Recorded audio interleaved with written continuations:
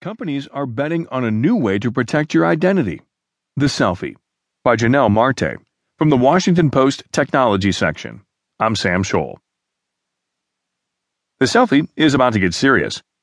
Already ubiquitous at parties and for capturing Instagram-worthy landscapes, the act of raising a phone to your face and finding the perfect photo angle could take on a whole new role in people's finances.